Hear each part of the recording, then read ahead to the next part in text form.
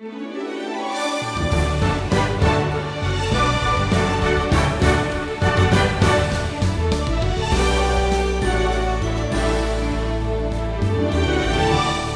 we start expecting God to put His stamp of approval on our self-centered decisions, we're on the fast track to disaster.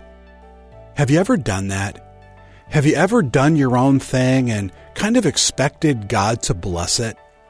Just a glance at Israel's history shows that it's God's word, not your ideas, that are true and enduring and offer a satisfying way forward.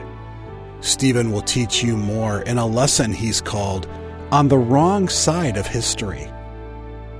A well-known author who often wrote books on the subject of history once advised that we shouldn't brood over what's past, but we should never forget it either. You know, the problem is the human race, and I'm one of them. I've got a short memory.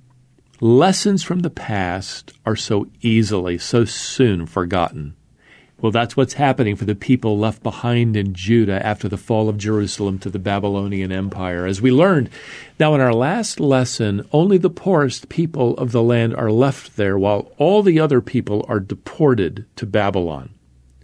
Now here in Jeremiah, chapters 40 through 44, we're given the aftermath of Judah's defeat. And I got to tell you, just about everybody soon forgets why the nation of Judah was defeated in the first place. Can't imagine they'd forget that, but they do. We're told here in chapter 40 that among those left behind is the prophet Jeremiah. It's interesting that the Babylonian official in charge of these people who will be living in Judah, a man by the name of Nebuzaradan, gives Jeremiah a choice. Here's his choice in verse 4. If it seems good to you to come with me to Babylon, come, and I will look after you well. But if it seems wrong to you to come with me to Babylon, do not come. See, the whole land is before you. Go wherever you think it good and right to go. Well, verse 6 tells us that Jeremiah chooses to stay in Judah. But he goes over to Mizpah to live under the newly appointed governor of Judah, a man named Gedaliah. Now, Jeremiah no doubt appreciated the kinship he shared with Gedaliah. In fact, they had the same perspective on God's dealing with Judah. Gedaliah's father had actually saved Jeremiah's life back in chapter 26. Well, Gedaliah's message to the people of Judah is given here now in verse 9. Do not be afraid to serve the Chaldeans. Dwell in the land and serve the king of Babylon, and it shall be well with you. Now, I got to tell you, to the average Jewish man or woman, this message didn't sound very patriotic at all. In fact, it sounds like treason. Verse 14 tells us that a man named Ishmael actually makes plans to assassinate Gedaliah for such a message. Unfortunately, Gedaliah doesn't take the threat seriously. He dismisses it as nothing more than a rumor. And now here in chapter 41, it becomes evident it isn't a rumor at all, for Ishmael murders Gedaliah. He takes captive the remaining people of the city of Mizpah, which apparently includes the prophet Jeremiah. Now, we're about to watch the people of Judah repeat the same mistake their forefathers had made earlier. They hadn't learned a thing from history, and now they launch another rebellion. Now, I don't know what kind of career path Ishmael thought he was on, but murdering Gedaliah, leading a rebellion against Babylon, which was effectively rebelling against the will of God, well, it might look like he's succeeding in his, quest for power, but it's only a matter of time before it's all going to catch up to him. Now, we're told here in chapter 42 that a leader named Johanan gathered a small force. They pursued Ishmael. Johanan was able to rescue the hostages, but Ishmael escaped. Well, now Johanan and his little army are afraid of the king of Babylon. They're afraid the king's going to blame them for the death of Gedaliah. So they decide, and by the way, against the advice of Jeremiah, to flee to the land of Egypt. Again, they're repeating the mistakes of history, just as their forefathers did when they put all their trust in Egypt rather than in God. And let me just say, beloved, that the safest place in all the world to be is in the will of God. And the most dangerous place to be is in disobedience to his will. Now, to their credit, before leaving for Egypt, Johanan and the people of Judah, they did come to Jeremiah. In fact, here in chapter 42, they knew what God had said through Jeremiah, but they're wondering if God has changed his mind. So they asked Jeremiah here in verse 2, well, you go back and ask God again. And Jeremiah agrees, and after 10 days, here's God's answer, verse 10. If you will remain in this land, then I will build you up and not pull you down. I will plant you and not pluck you up. Do not fear the king of Babylon, for I am with you. In other words, if they stay in the land of Judah, which seems dangerous, the Lord will establish them. But if they disobey God and go to Egypt, which seems, safer, well, that's going to lead to their destruction. In fact, verse 17 promises, all who set their faces to go to Egypt to live there shall die by the sword, by famine, and by pestilence. Now, the Lord can't be any clearer with the people here. But as chapter 43 opens, the people responded by saying to Jeremiah here in verse 2, you are telling a lie. The Lord our God did not send you to say, do not go to Egypt to live there. Well, so much for asking God for guidance. But isn't that like people to this day?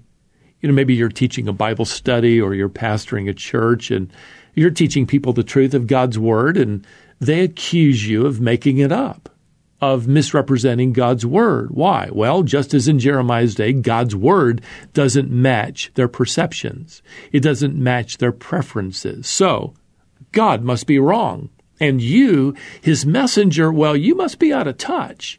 You might even be on the wrong side of history, as they say it today.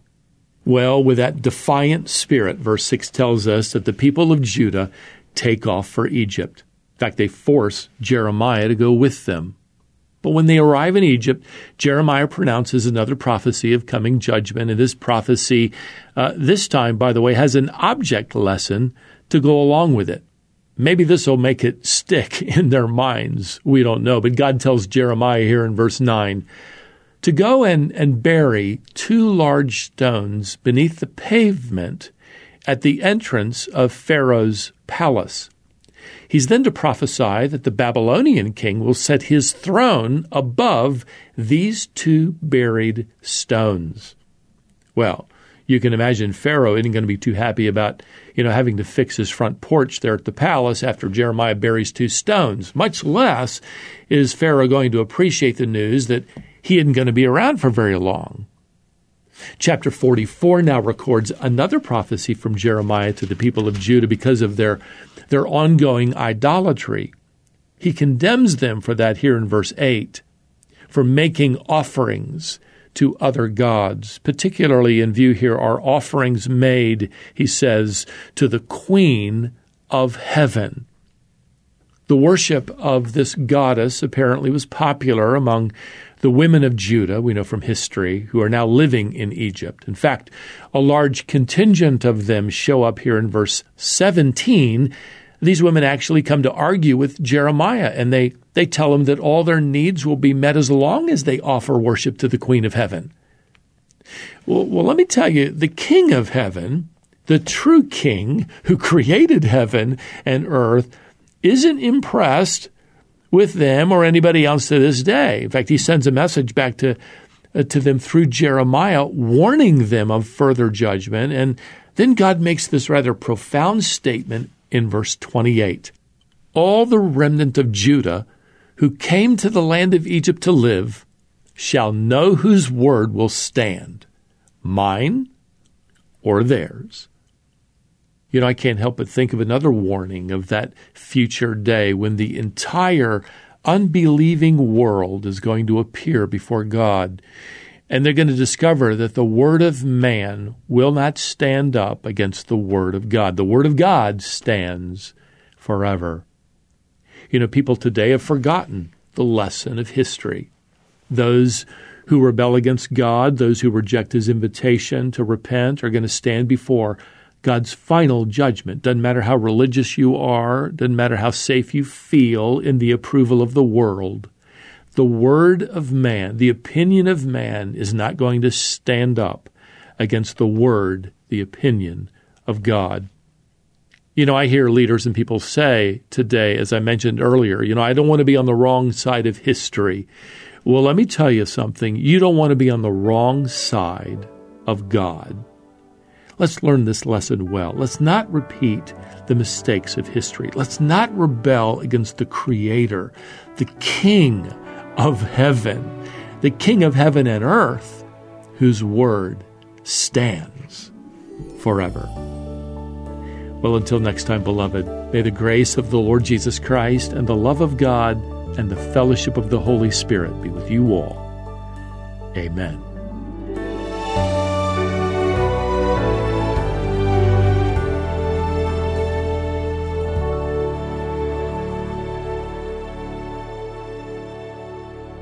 Stephen called today's lesson On the Wrong Side of History.